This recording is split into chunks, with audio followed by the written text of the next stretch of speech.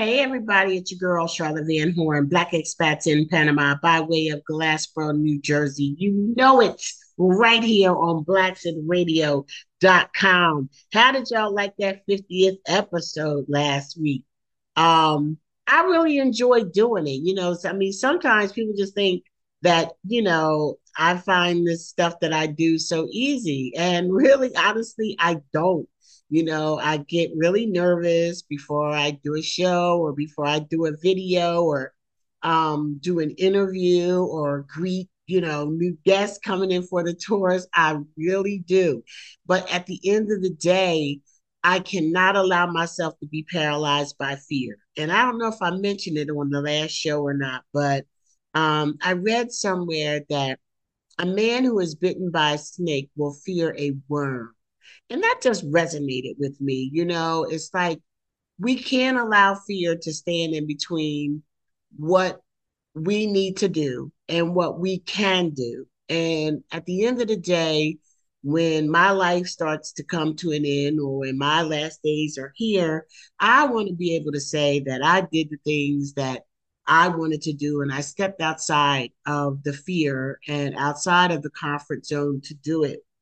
So, I hope that you all enjoyed that 50th episode. I appreciated hearing from everybody, and I will be releasing it on YouTube for those of you who did not get a chance to see it. And of course, it'll be on, I think we're on Apple Music or Apple Podcast. Don't give me the line. Ask Daryl at Elite Conversations where my podcast and radio shows are.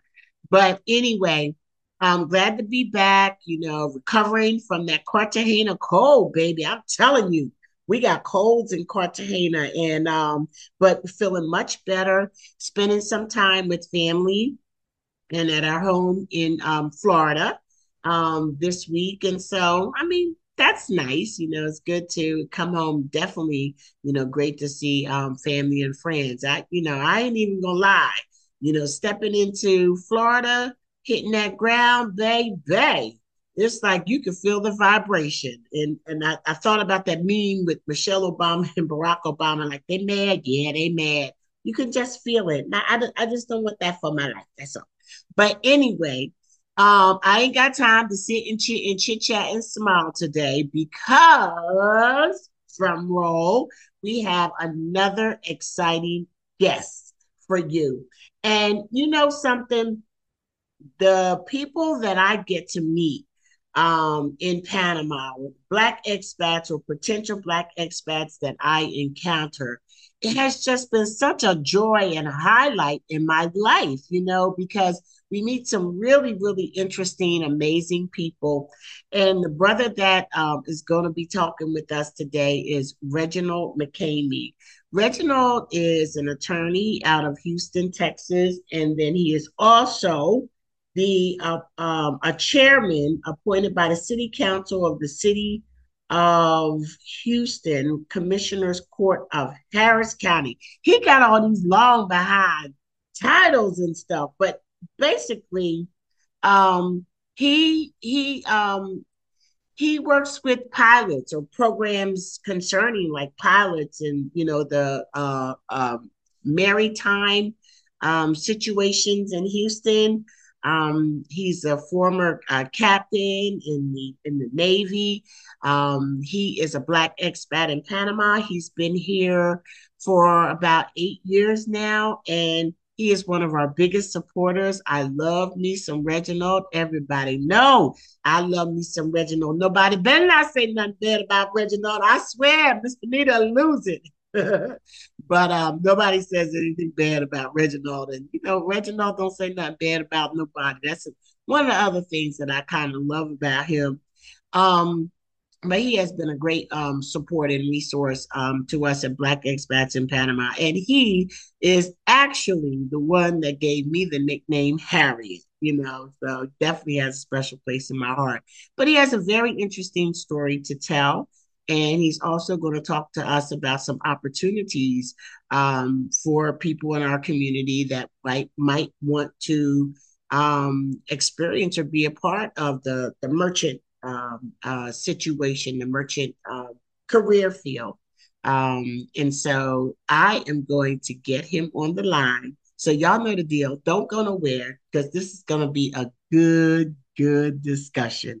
This is Charlotte Van Horn, Black Expats in Panama by way of Glasgow, New Jersey, right here on blacksedradio.com.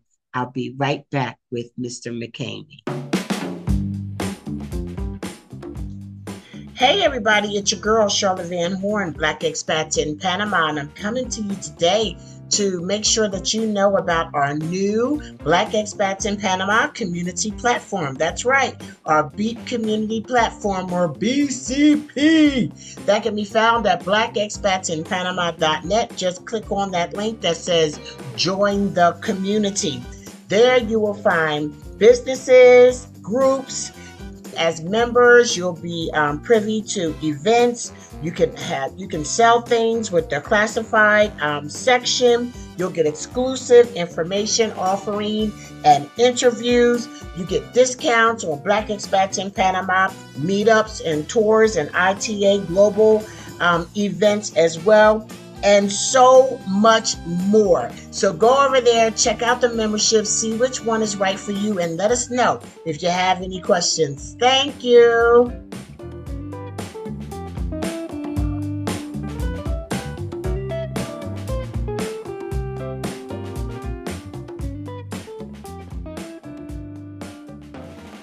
Mr. McKamie, how you doing? I am doing great. I am doing great.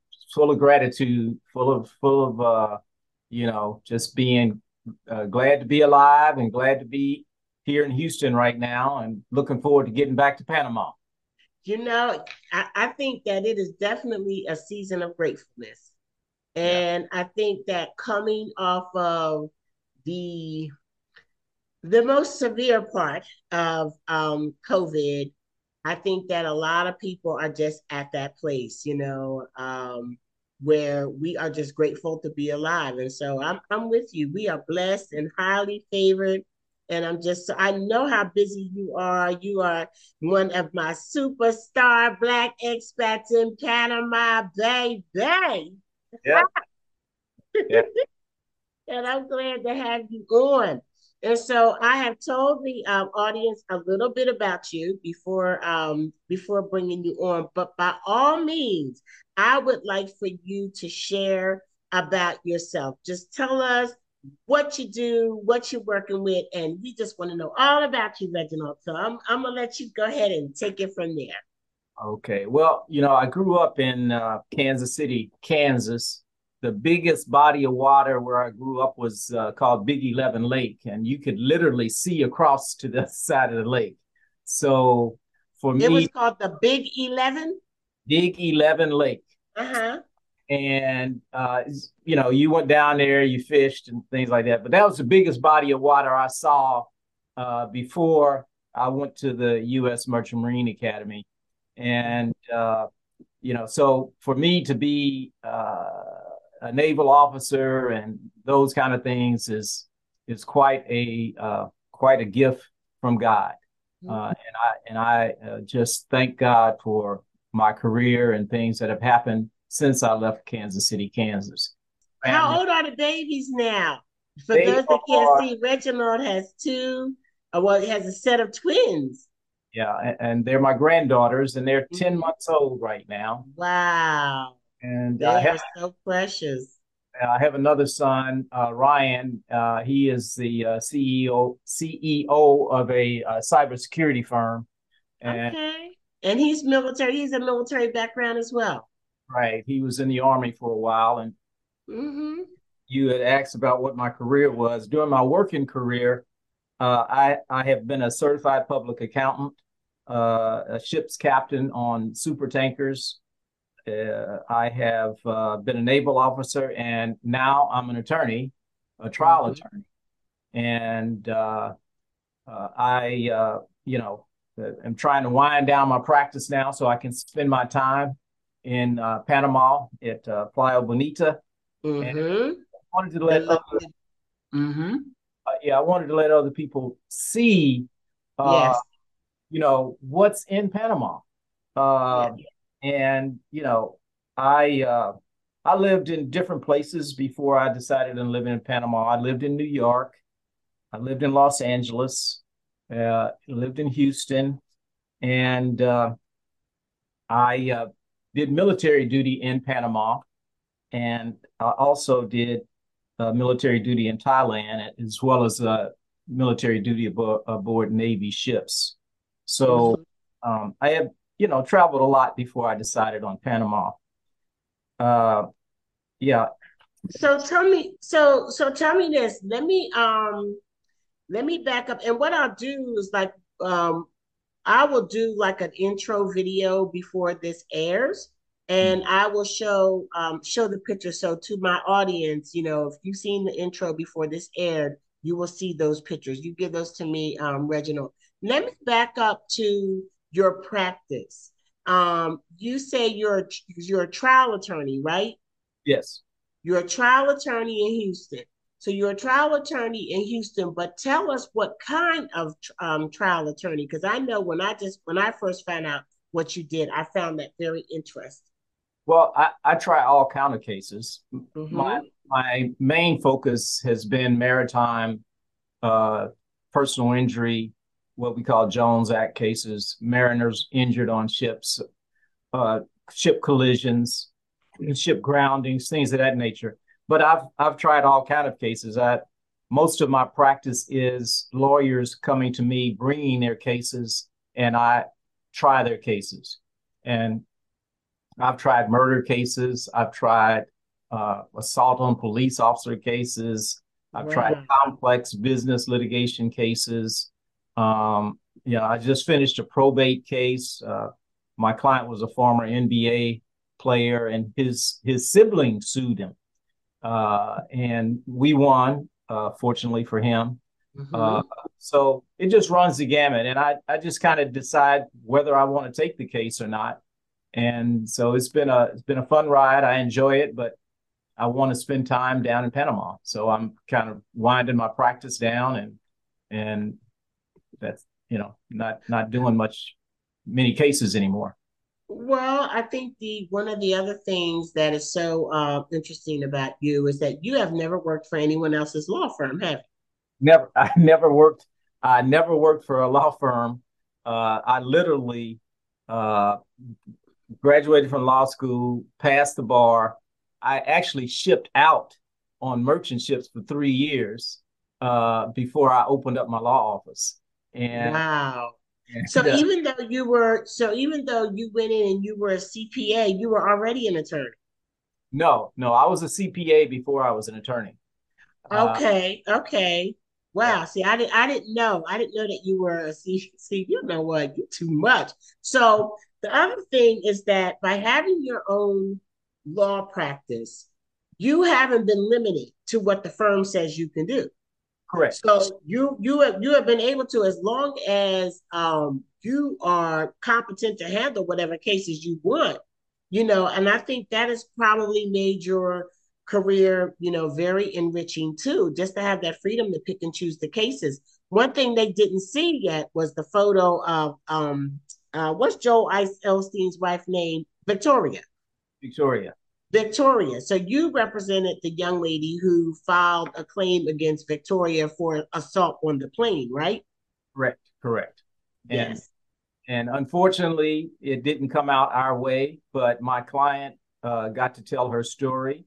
And Mm-hmm. uh, I tell people all the time, when you go in a courtroom, you can win or lose, That's and it.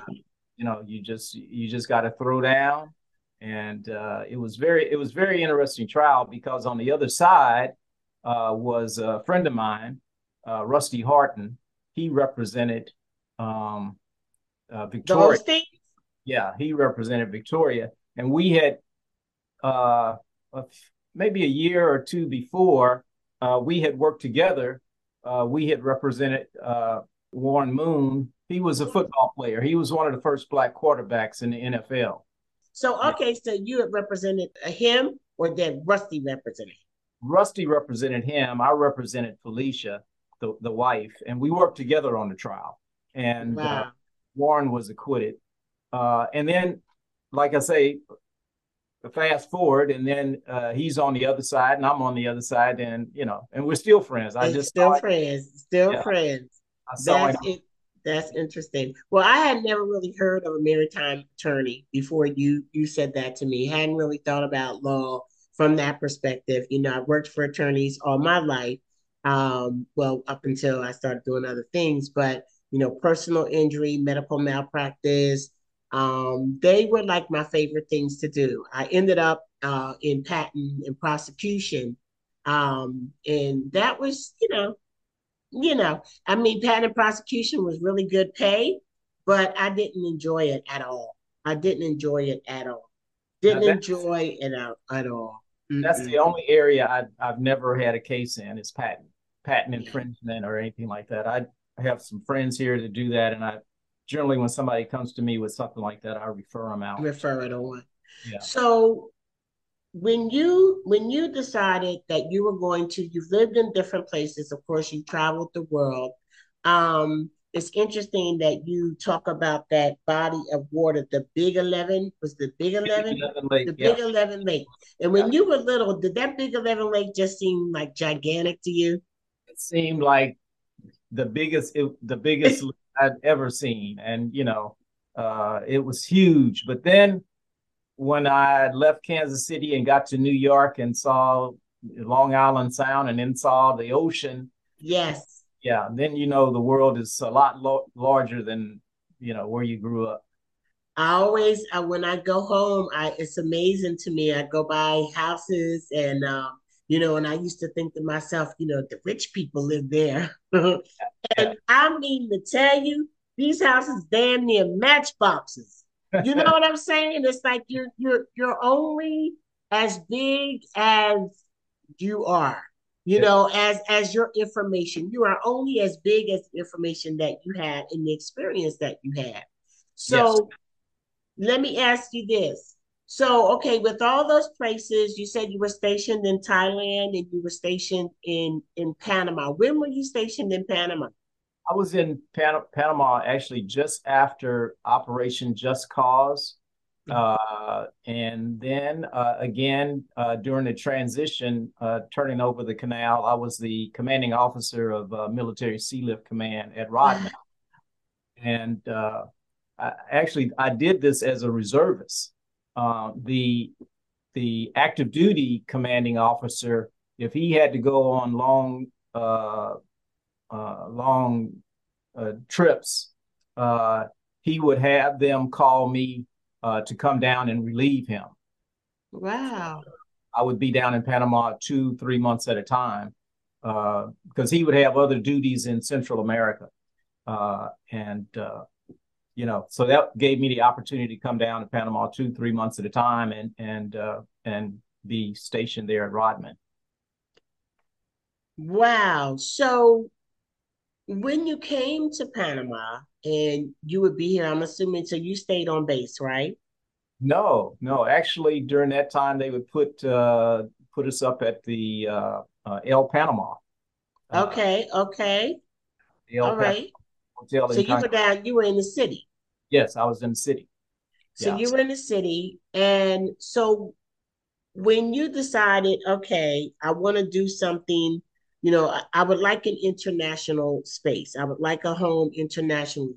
When you made that choice, you made that decision, did you say, I just want a place to retire? Or was it something about the international experience that you wanted to have? It was more the international experience. I looked at a lot of different places. I considered Thailand. I considered the Philippines, but the travel time and access to family, I just felt was too far. I looked at the Dominican Republic. I stayed down in the DR. Actually, took Spanish lessons in the DR for a while Oh, wow. in Santo Domingo. I had friends in the Virgin Islands, and so I visited there and stayed there and kind of looked at the Virgin Islands. I looked at Jamaica, and uh, I spent time in Puerto Rico. I looked at a lot of different places, so I had my mind different things that I was considering. I was considering whether I wanted to deal with hurricane season and, what the internet connections were like, and Mhm. whether there was a direct flight that I could take and not have to take small, what I call puddle jumpers to get. Yes. I call crop dusters. Yeah, crop dusters. So, I had a variety of things that I was looking at, and actually, Panama was not on my radar screen. Wow. I ended up, a good friend of mine, Robert Johnson, was living in Panama, as well as another friend of mine, Avis Bailey and his wife. They were living in Coronado, and Okay. I just decided to go down and visit them. And Robert had a very young daughter at the time, and they were looking at putting her in a school.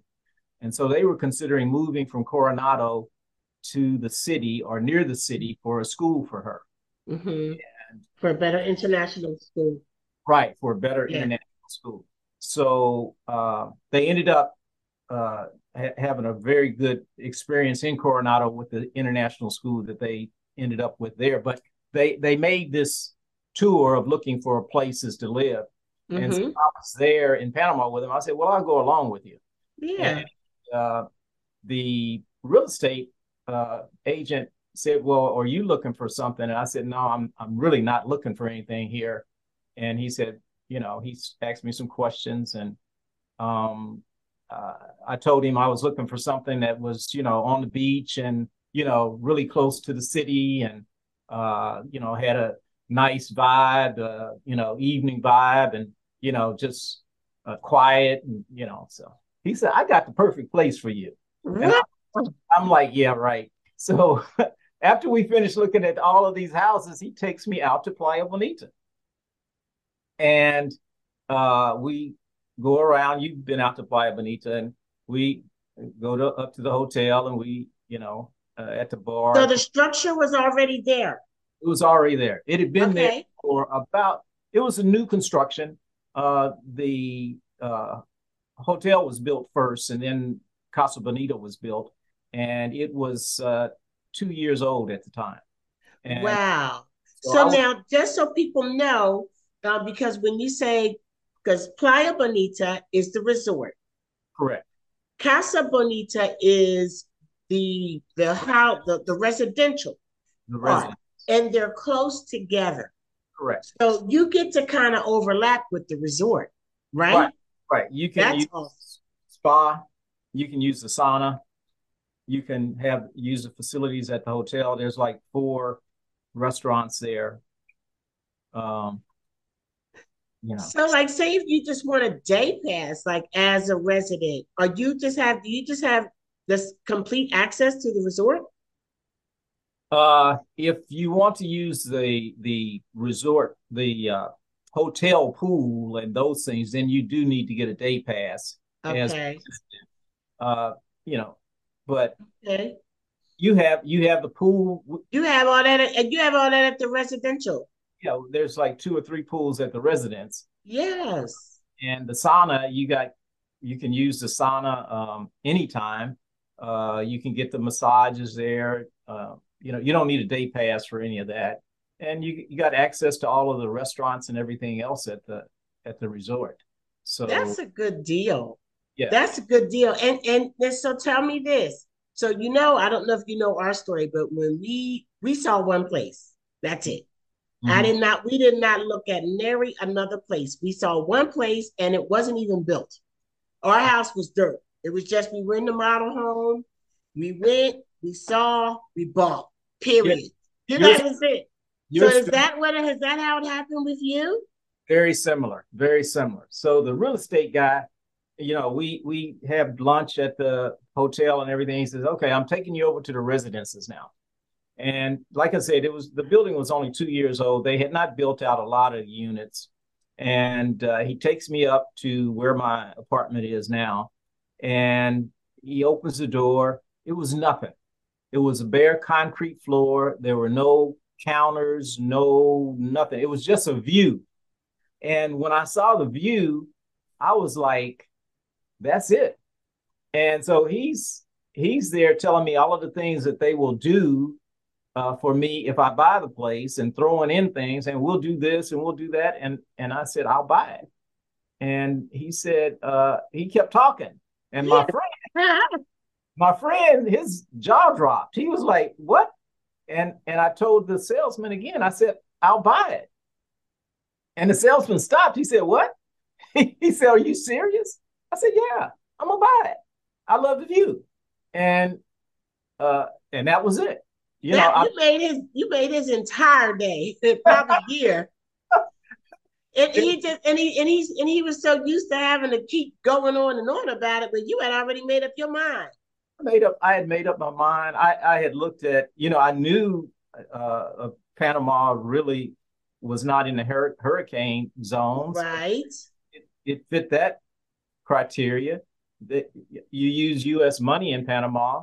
Yes. Many people in Panama speak English. Mm-hmm.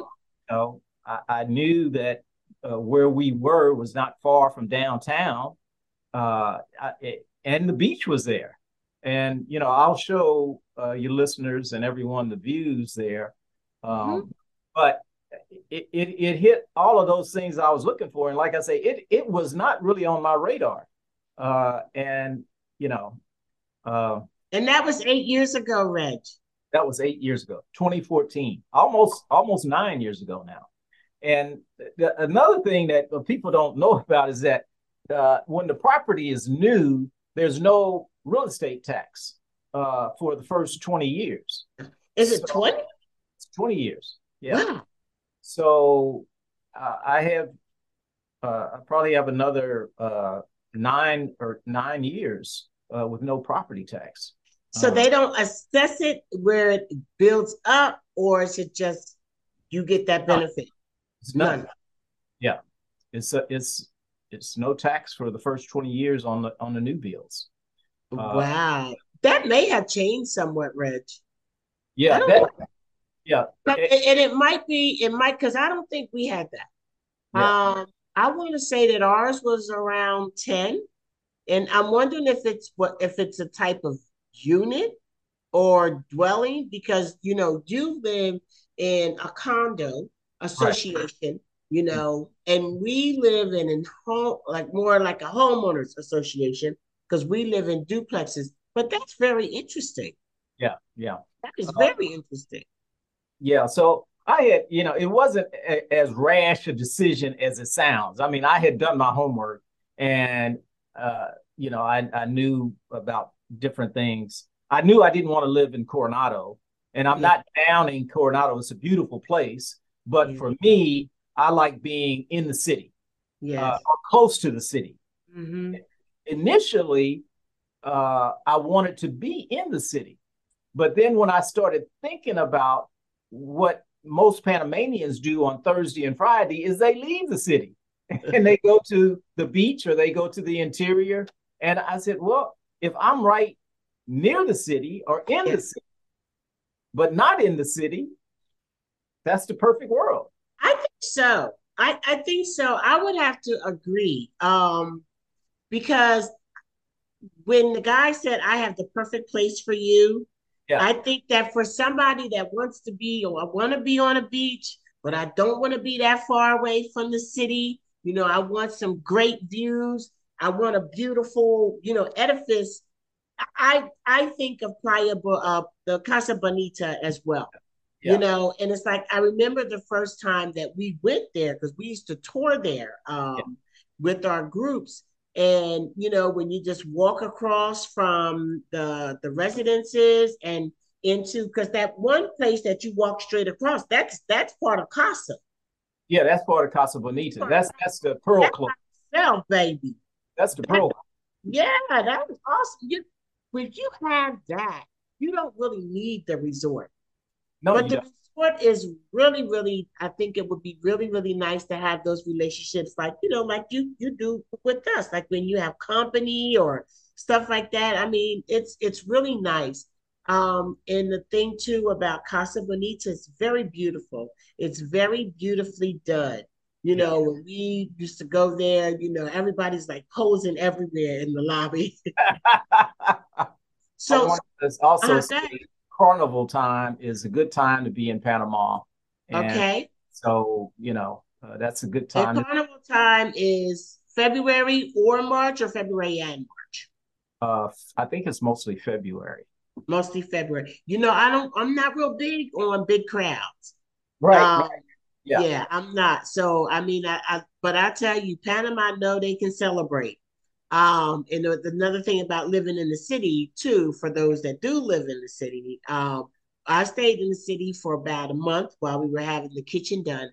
And I never thought I would want to live in the city, but you got to give yourself a chance, Reginald. It's like what I'm finding is that there are just certain things that are changing about me. And you forget when you get used to doing things and liking things for such a long time, and you're so quick to say, nah, I don't do that, or nah, I don't like that. Mhm. Sometimes I think that you rejuvenate and grow as time goes on. And I'm finding that. I'm finding a lot of differences in myself. So I stayed downtown for that time, and I absolutely loved it.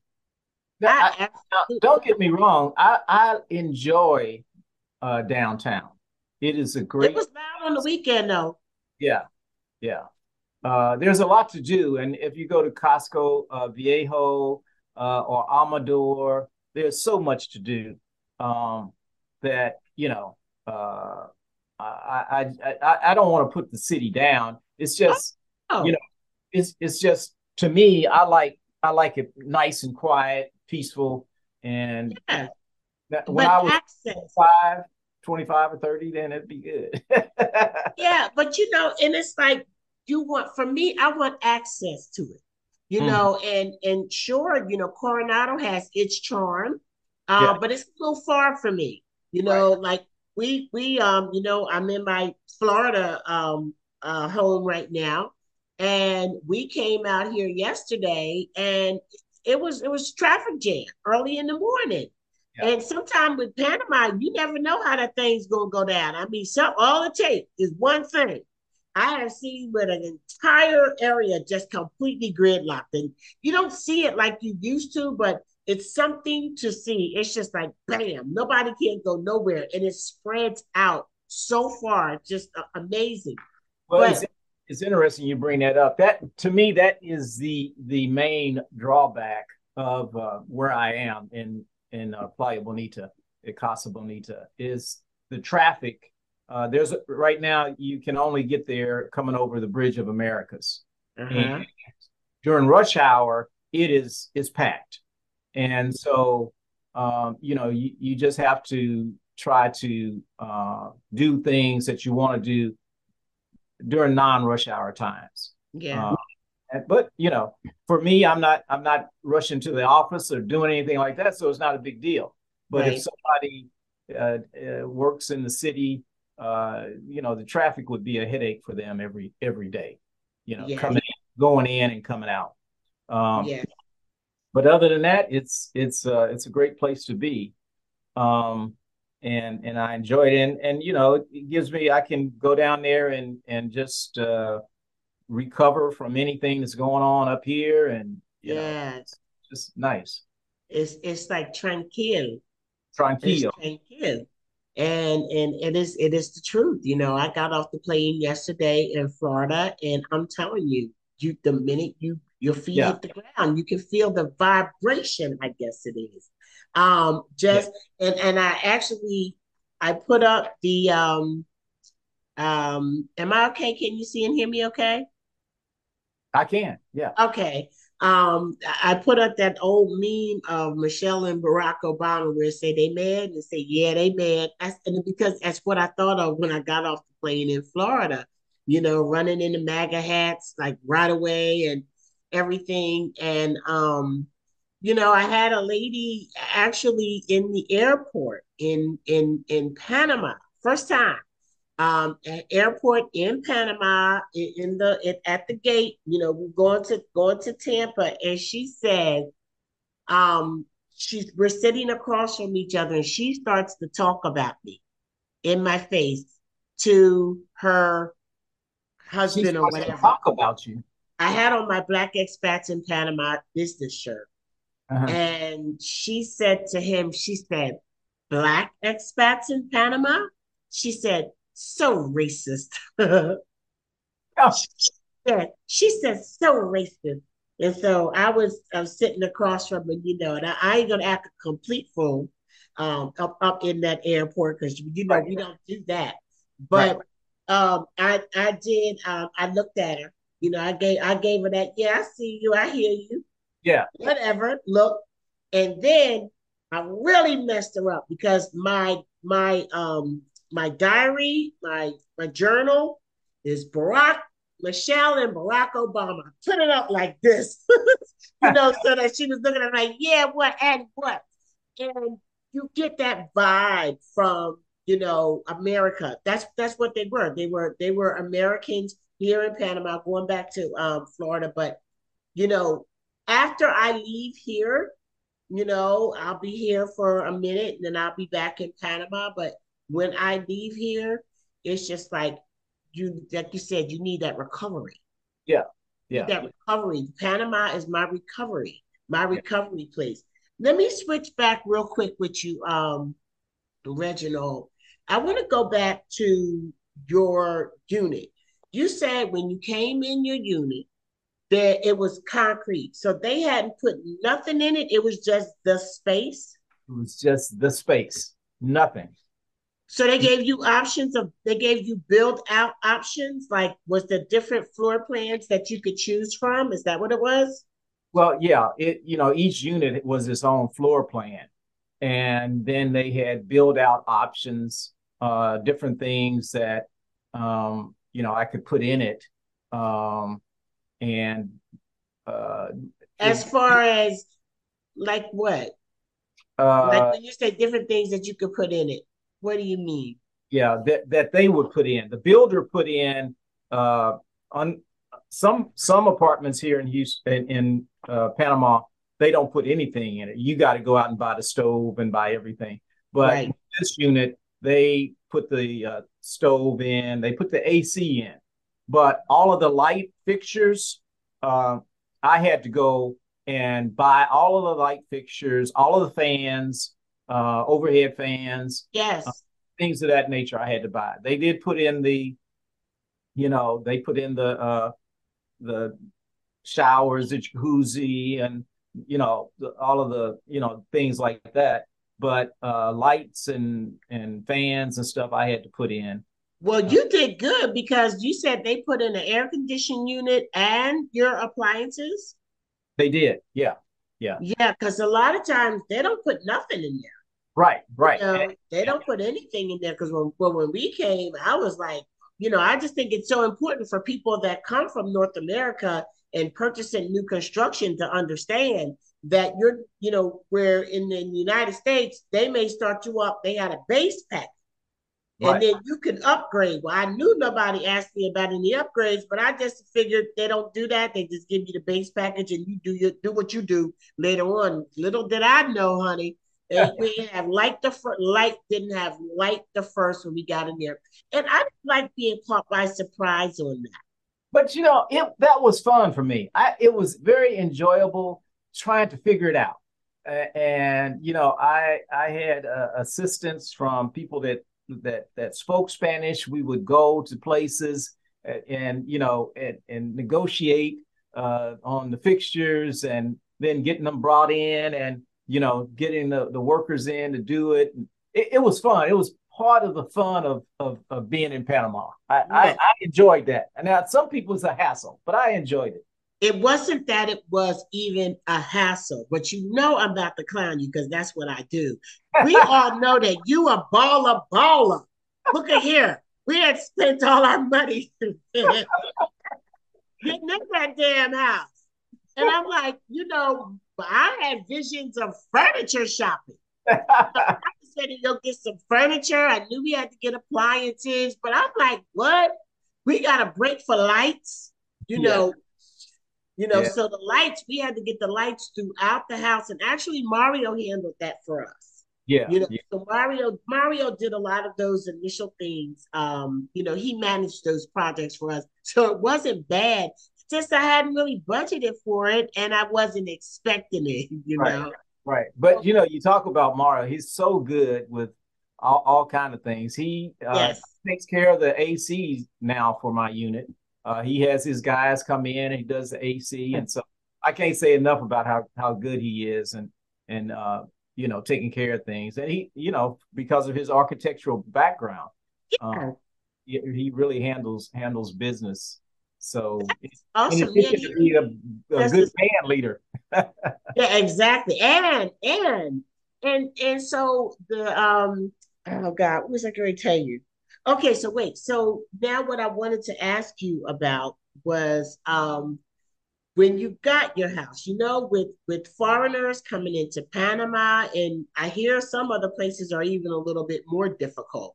Everybody says, financing as a foreigner is not impossible, but it's not necessarily easy. The banks are, the banks are queasy about in foreign investors. So tell us how you managed your house, your project. Yeah. Well, before I go there, I would tell people, unless you have been in Panama a long time, I would recommend people lease first and Mm-hmm. make sure that that's where they want to be. Mm-hmm. And so, with that said, I was pretty confident that I wanted to uh, purchase my unit in Panama, but I wasn't 100% confident. So I decided to do the builder financing. The interest rates were not that uh, high. In fact, I think they were about the same as about in the States for the Mm-hmm. builder financing. But Not those, bad. yeah, the builder financing has I call them a bullet note at the end, whereas balloon Mm-hmm. note, they will only finance you for Do or five. die. Yeah, yeah. They'll finance you for 5 or 7 years. So I decided to do that. So just in case I didn't want to stay, that I would maybe lose my deposit for the financing, but I wouldn't lose the whole amount that I paid for my place. So after a year, I converted from the financing. I just went ahead and paid for it. So I wouldn't have to worry about financing. I just found initially banking in Panama was very difficult. Uh, and, even to just get a simple bank account was not easy. But uh, Now,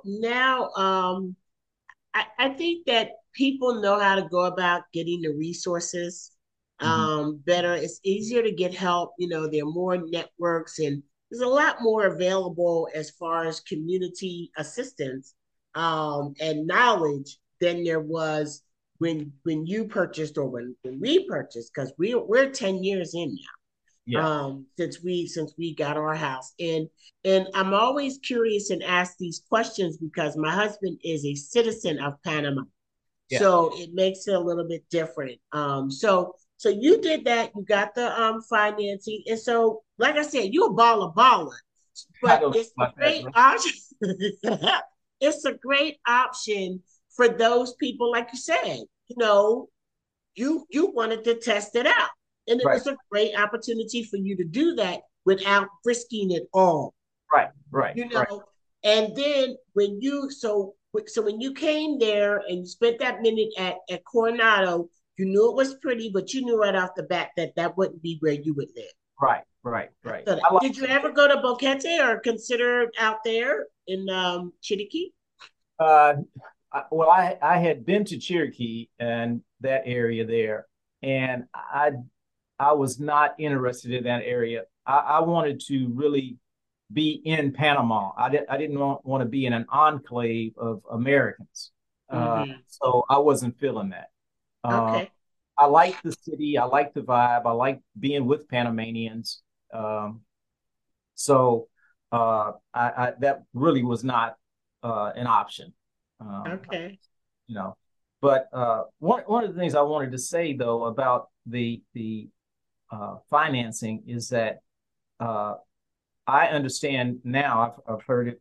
I think through your through the Black expats in Panama that there may be some financing options through Miami. Somebody's doing some financing or something. I don't know where I heard it, but that there were people now getting financing.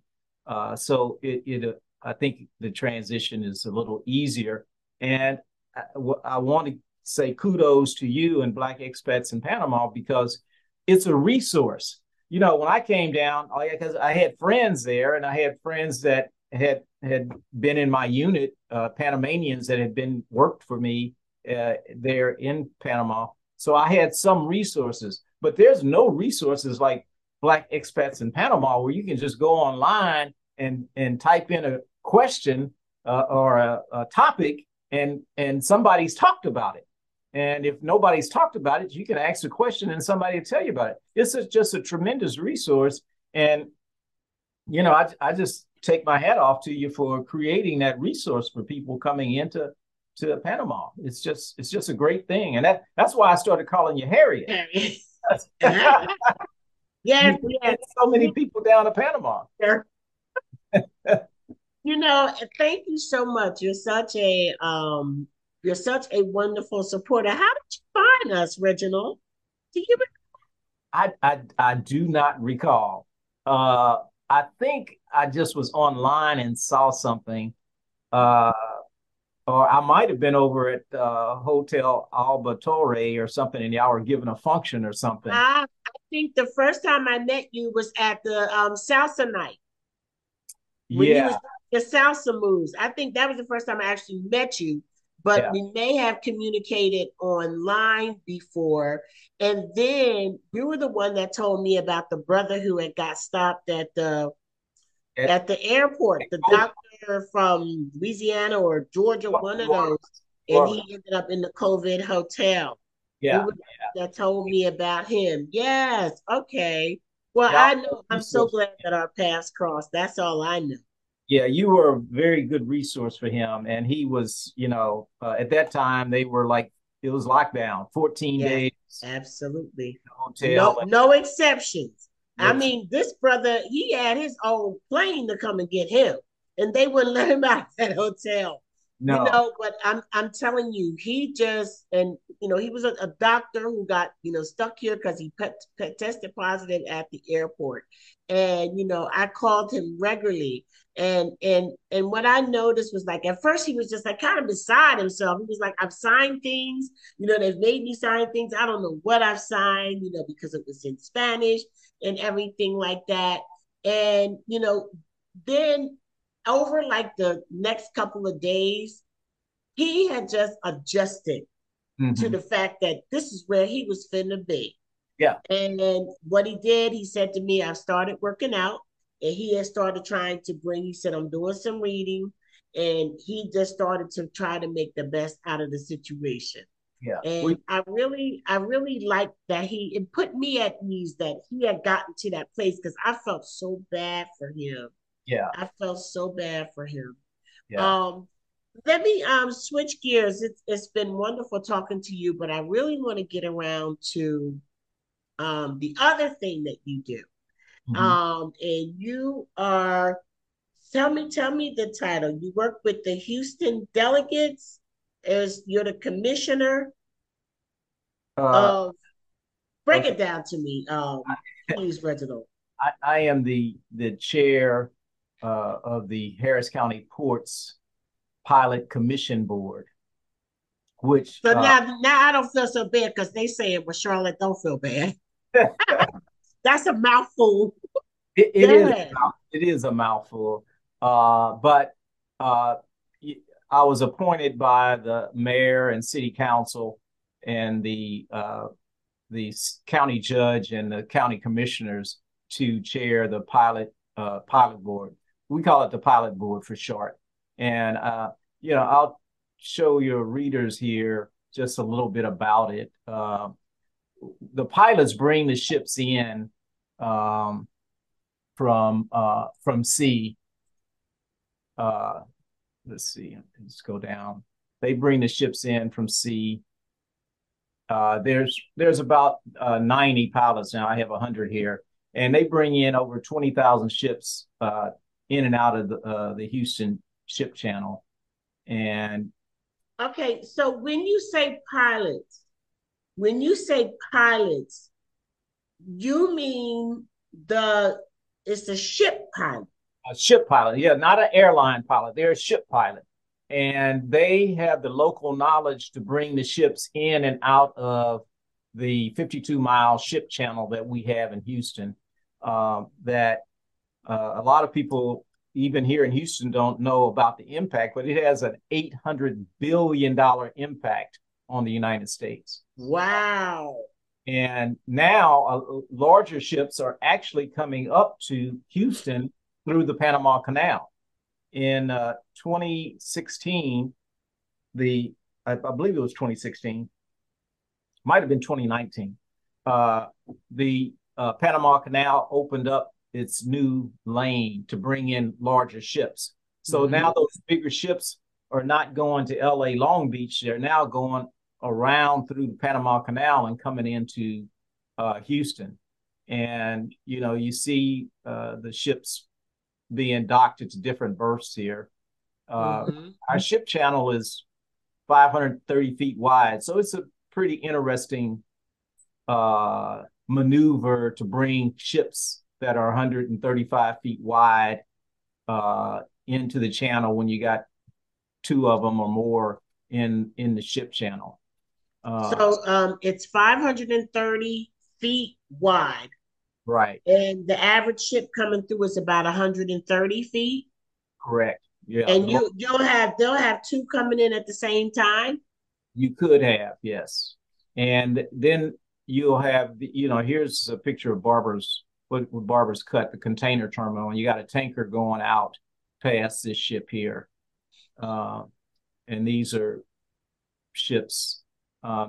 It used to be called the Texas Chicken. I like to call it the Texas two-step when you have two ships meeting each other in the ship channel.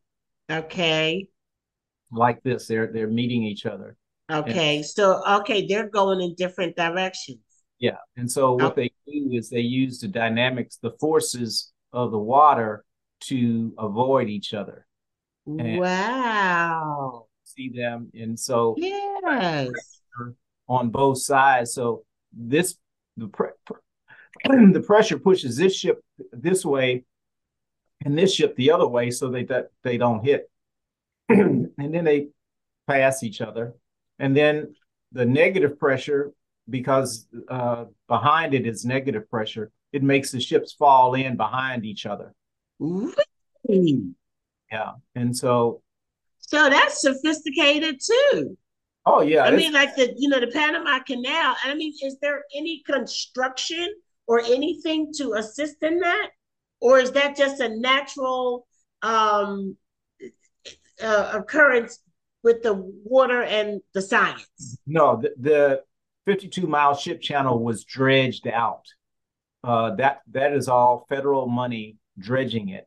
And now they're having a new project called Project 11 that they're going to widen it wider to 700 feet wide. Okay. So from the 530. From the 530. And they're going to make it 46 feet deep or deeper. And that's all construction. But these are the sizes of the ships that the pilots move. If you look at the Empire State Building, the new ships coming up from Panama are larger than taller. Yeah. Taller than the Empire State Building. And so when you say the pilot is individuals that actually take over the ship like they do in the canal. So the pilots take over, or do the pilots? I saw one of those boats said pilot. Do the pilots lead? The pilots in Houston advise. The pilots in the Panama Canal take over the ship. Okay. There's two places in the world where a pilot takes over the ship: the Suez Canal and the Panama Canal.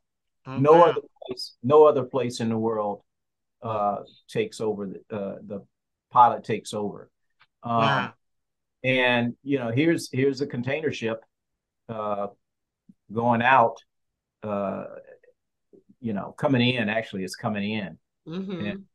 you see all of these containers on it. It's a very demanding position, and the board that I sit on regulates the pilots. We determine how many pilots there should be. We determine who should be pilots, based upon their experience and things of that nature. Of course, we do it with the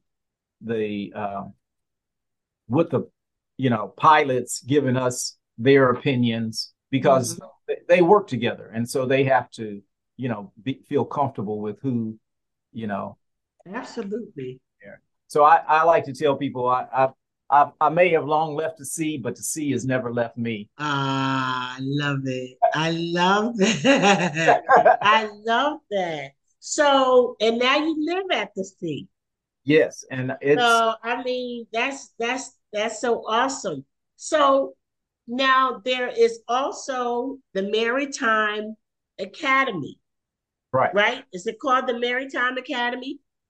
Well, the school I went to is the United States Merchant Marine Academy. Merchant Marine Academy. Okay. So this the Merchant Marine Academy and the program that they have the is it Houston that has the resources to put people in these schools to be pilots or to be merchant marines? There, it's just like the United States Merchant Marine Academy is just like the Naval Academy or West Point or Air Force. You have to get a nomination from a congressman or a senator, and there's go through the selection process. I would encourage those that are listening or view the our discussion, to tell their children or grandchildren about the opportunities that the Kings Point, we call the U.S. Merchant Marine Academy Kings Point, has to offer to get into the maritime industry. There's great jobs in the maritime industry. People don't have to end up being a captain like I did. They could end up as a ship broker, a cargo broker. They could be in marine insurance. They could be in stevedoring. They could be a longshoreman, a clerk checker. There's like 3 million jobs that are,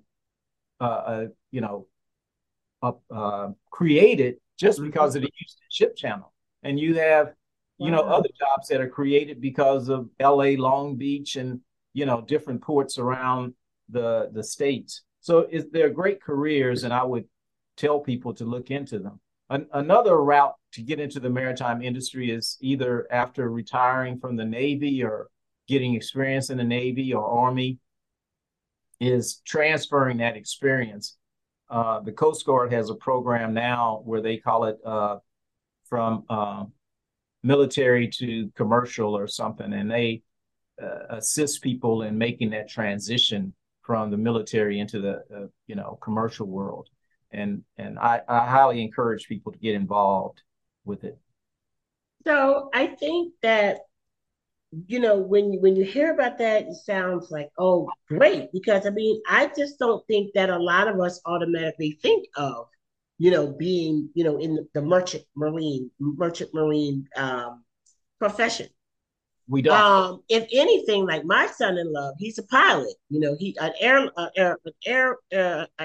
pilot, Right. and but then when you start talking about, like representatives or something like that, or congressmen or women to I guess they have to refer you. It's like how do you start that process? I mean, it's like when you're not someone who has everybody that I know that has had kids go through programs that had to have those type of endorsements. It seems that they were able to get those endorsements because of who their parents were. No. So, I mean, is it really reasonable or is it really a viable option for those who may not have those connections? How do Oh, you? absolutely, absolutely. I mean, like I told you when I began, uh, the biggest body of water that was anywhere near me was Big 11 Lake. I didn't know anything about it, and my parents were not affluent. So I think the first thing is for the parent or the grandparents to tell their child or grandchild, go to the counselor at the school to get the information Hmm. about the academies. I ended up at an academy because I didn't want my parents to be paying for my college. Mhm. Um, you know, people say, well, that's a free education. Well, it's really not. You got an obligation. I had to do so much time in the military education. Um, you know, but it's a great education. So you have to balance that, and so no, it's not an unattainable goal. I would encourage people to start with their counselor, and the schools are reaching out. They want to get the best and the brightest. So I would tell them to do that. And if they can't get into the federal academy, there's state academies that can get you into the maritime industry. There's California Maritime Academy. There is Texas Maritime, Texas A&M at Galveston, which is a maritime school. There's Mass Maritime in Massachusetts. There's Maine Maritime, and there's New York Maritime in New York. And they're great careers that offer very, very good salaries when they come out of school, incredible salaries, um, you know, that are in the maritime industry. So I would encourage people to look into that. So would you say that as a minimum, you might be talking a bachelor's degree? Uh, no, there are some great careers that you can get into if you go down and become a longshoreman. If somebody Okay. does not have a degree, they can Okay. become a longshoreman and they can work their way up and become a church clerk checker. Uh, Okay. those are six-figure salaries. Wow. Yeah, with great benefits. So they should look into becoming a shoreman, or and women are longshore. The term is longshore, Longshore people. longshore people, and they're making tremendous salaries doing it. So Oh, the opportunities are there. You just have to go maybe down to the hall, the union hall, and find out, hey, can I sign on? What do I need to do? But the opportunities are there, and it's a great industry. Um, that I think people should look into. I think were you saying that some of the people who have gone through the academy in Houston have actually, have ships that have gone through Panama Canal? Is there some kind of correlation there too? Oh, you said a lot of the ships coming from, you said, I think, how did you said some of the ships coming to Houston are coming through the canal to Houston or the other way around? Okay, They are going both directions, got you. but the cargo is coming from the Far East. It used to Mm-hmm. go to L.A. Long Beach, but now because of the canal being widened, it can come up and come into the Gulf Coast, Aha. and now it's coming here to Panama. And there is a uh, relationship between the Houston Ship Channel pilots and the Panama Canal pilots. The Wow. Houston Ship Channel pilots actually come to Panama to train. There is a simulator, ship simulator in Panama that the Houston Ship Channel pilots come down and train on. And there's actually computer simulators in Panama. The Panamanians have an awesome training program uh, in the maritime area. It is just awesome. Wow. It is world class. Wow. So you got people coming from Houston to do sim training here. Yes, yes. And Wow. I met That is with pretty awesome. yeah, I met with the president of the Panama Canal pilots, and he gave me a tour and showed me all of the training things that they have, and they have a first class training program. It's top of the line. Wow. That's awesome. So I gotta get ready to get out of here. But Right. um what do you want to give some information as far as like, learning more about the merchant marine? Well, Or I for me would to tell post it? I would tell people mostly to enjoy Panama. Uh, I will post my information here. Let me see. Uh, for those that might want to contact me, let me see if I can share the screen. Mm-hmm. I think it's still open. Yeah, share. Okay. My email is very simple. It's McKamie at McKamie.com. And my And that's web, McKamie. yeah, Mary Charlie Kilo Alpha Mary India Echo Mm-hmm. at Mary Charlie Kilo Alpha Mary India Echo.com. Mm-hmm. And my Okay. website is www.mccamey.com. So my telephone number is 713-465-2889. I'll be happy to answer any questions for people that might have some. But just let me know. The best resource is Black Expats in Panama, and I would tell people to go on the tours. Ain't no tour like a Black Expat Panama tour, and and enjoy. It's just, as they say, disfruta. Enjoy Panama. And I want to tell you, thank you for having me. I hope something that I said helps someone in their journey, in their expat journey, because everybody's journey is different. Yep. And nobody should be trying to copy anybody else's. They need to carve out their own journey and Yep. do what fits them. Exactly. You are exactly right. And that is why I love talking to people, because my journey is different. My journey is different. Everybody's journey is different. Even as far as like when you started your journey, the resources that were available at that time, like there was no resources available that I knew. And Mm-hmm. I just never even thought to look, tell you the truth. I mean, because I came into Panama from a family perspective. So Right. I just figured I had, my family showed me around and showed me different things. And then after you start coming a lot, you're like, okay, well, I want to see a little bit more, Yeah. and so everybody's journey is different. But I think that we've touched on some very interesting points today. I thank you for being transparent and talking about the financing options that you took. Some people are really shy about talking about matters of money, and it's just stuff people need to know.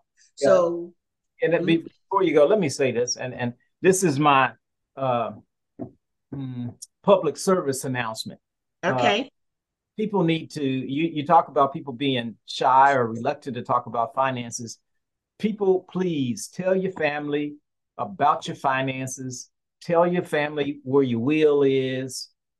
Get a power of attorney. Don't call me. I don't do powers of attorney. I'm telling you because I fight for people that didn't do it, and Mm-hmm. the disaster that happens as a result of it. And uh, finally, I want to say, keep up with the law in Panama if you're going to move down there or be down there, because the laws change. Immigration statuses and how you could get a visa just recently changed in Panama. And so what you could do 10 years ago or 9 years ago, you can't do today. So get a very competent attorney in Panama if that's where you're going to go, or whatever country you're going to go to. Don't try to do this on your own. Pay some money to a professional and save yourself some grief. So that's my PSA. Thank you. And that's very good information. And let me tell you, it's money well invested. Yeah. Absolutely money well invested. So listen, thank you, my brother. Thank you. And give Bridget my regards. And I will talk to you soon. Talk to you later. Bye bye. Thank you. And there you have it. Um, I told you, just amazing people that I get to meet and interact with. And it is such a blessing for me to be able to share them with you. And I'm just a silly old girl. And it's just so amazing that, distinguished folk like Reginald McKamie, even fool with me. But anyway, I just love what we're doing, and I love meeting people like Reginald, and just learning about all these things, like even the whole merchant situation. I just really never thought of that, And when somebody thinks says pilot, the first thing I think is like an airplane. So this is something that I hope everybody can consider and think about. Also, I want you to not let it go by that Reginald is and has always been a self-employed attorney. And, sometimes for Black attorneys in this country, I worked for attorneys all my life. I worked a majority of those years in Chocolate City, Washington, D.C. And when I tell you, I can count the Black attorneys in those firms on two hands at the very most. It was like very not common for them to make partner. A lot of the spots that could have been filled with Black attorneys were filled with other people of shade and melanin from other countries mainly. And sometimes, if you're going to make a mark in that field, you're going to need to go out on your own. So you need to follow and pay attention to people like Reginald McKamie, who have been able to be extraordinarily successful at it, and be encouraged, to try some new things. And no matter what the requirements are, at least look into it and see what you need to do to position yourself, and talk to the people who can help you position yourself for those opportunities. And so you have his contact information. You can always get in touch with me as well. We will list it in the description when we release this radio broadcast. And I just want to thank him again for being on the show.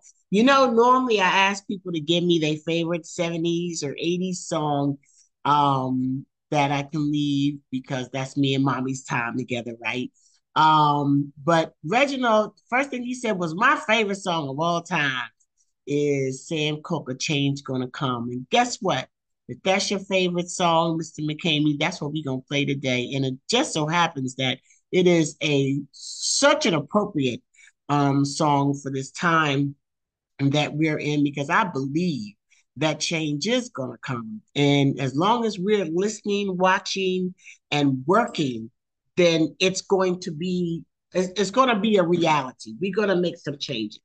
And so I'm going to go ahead with that. Change is going to come. Sam Cooke, I love that song.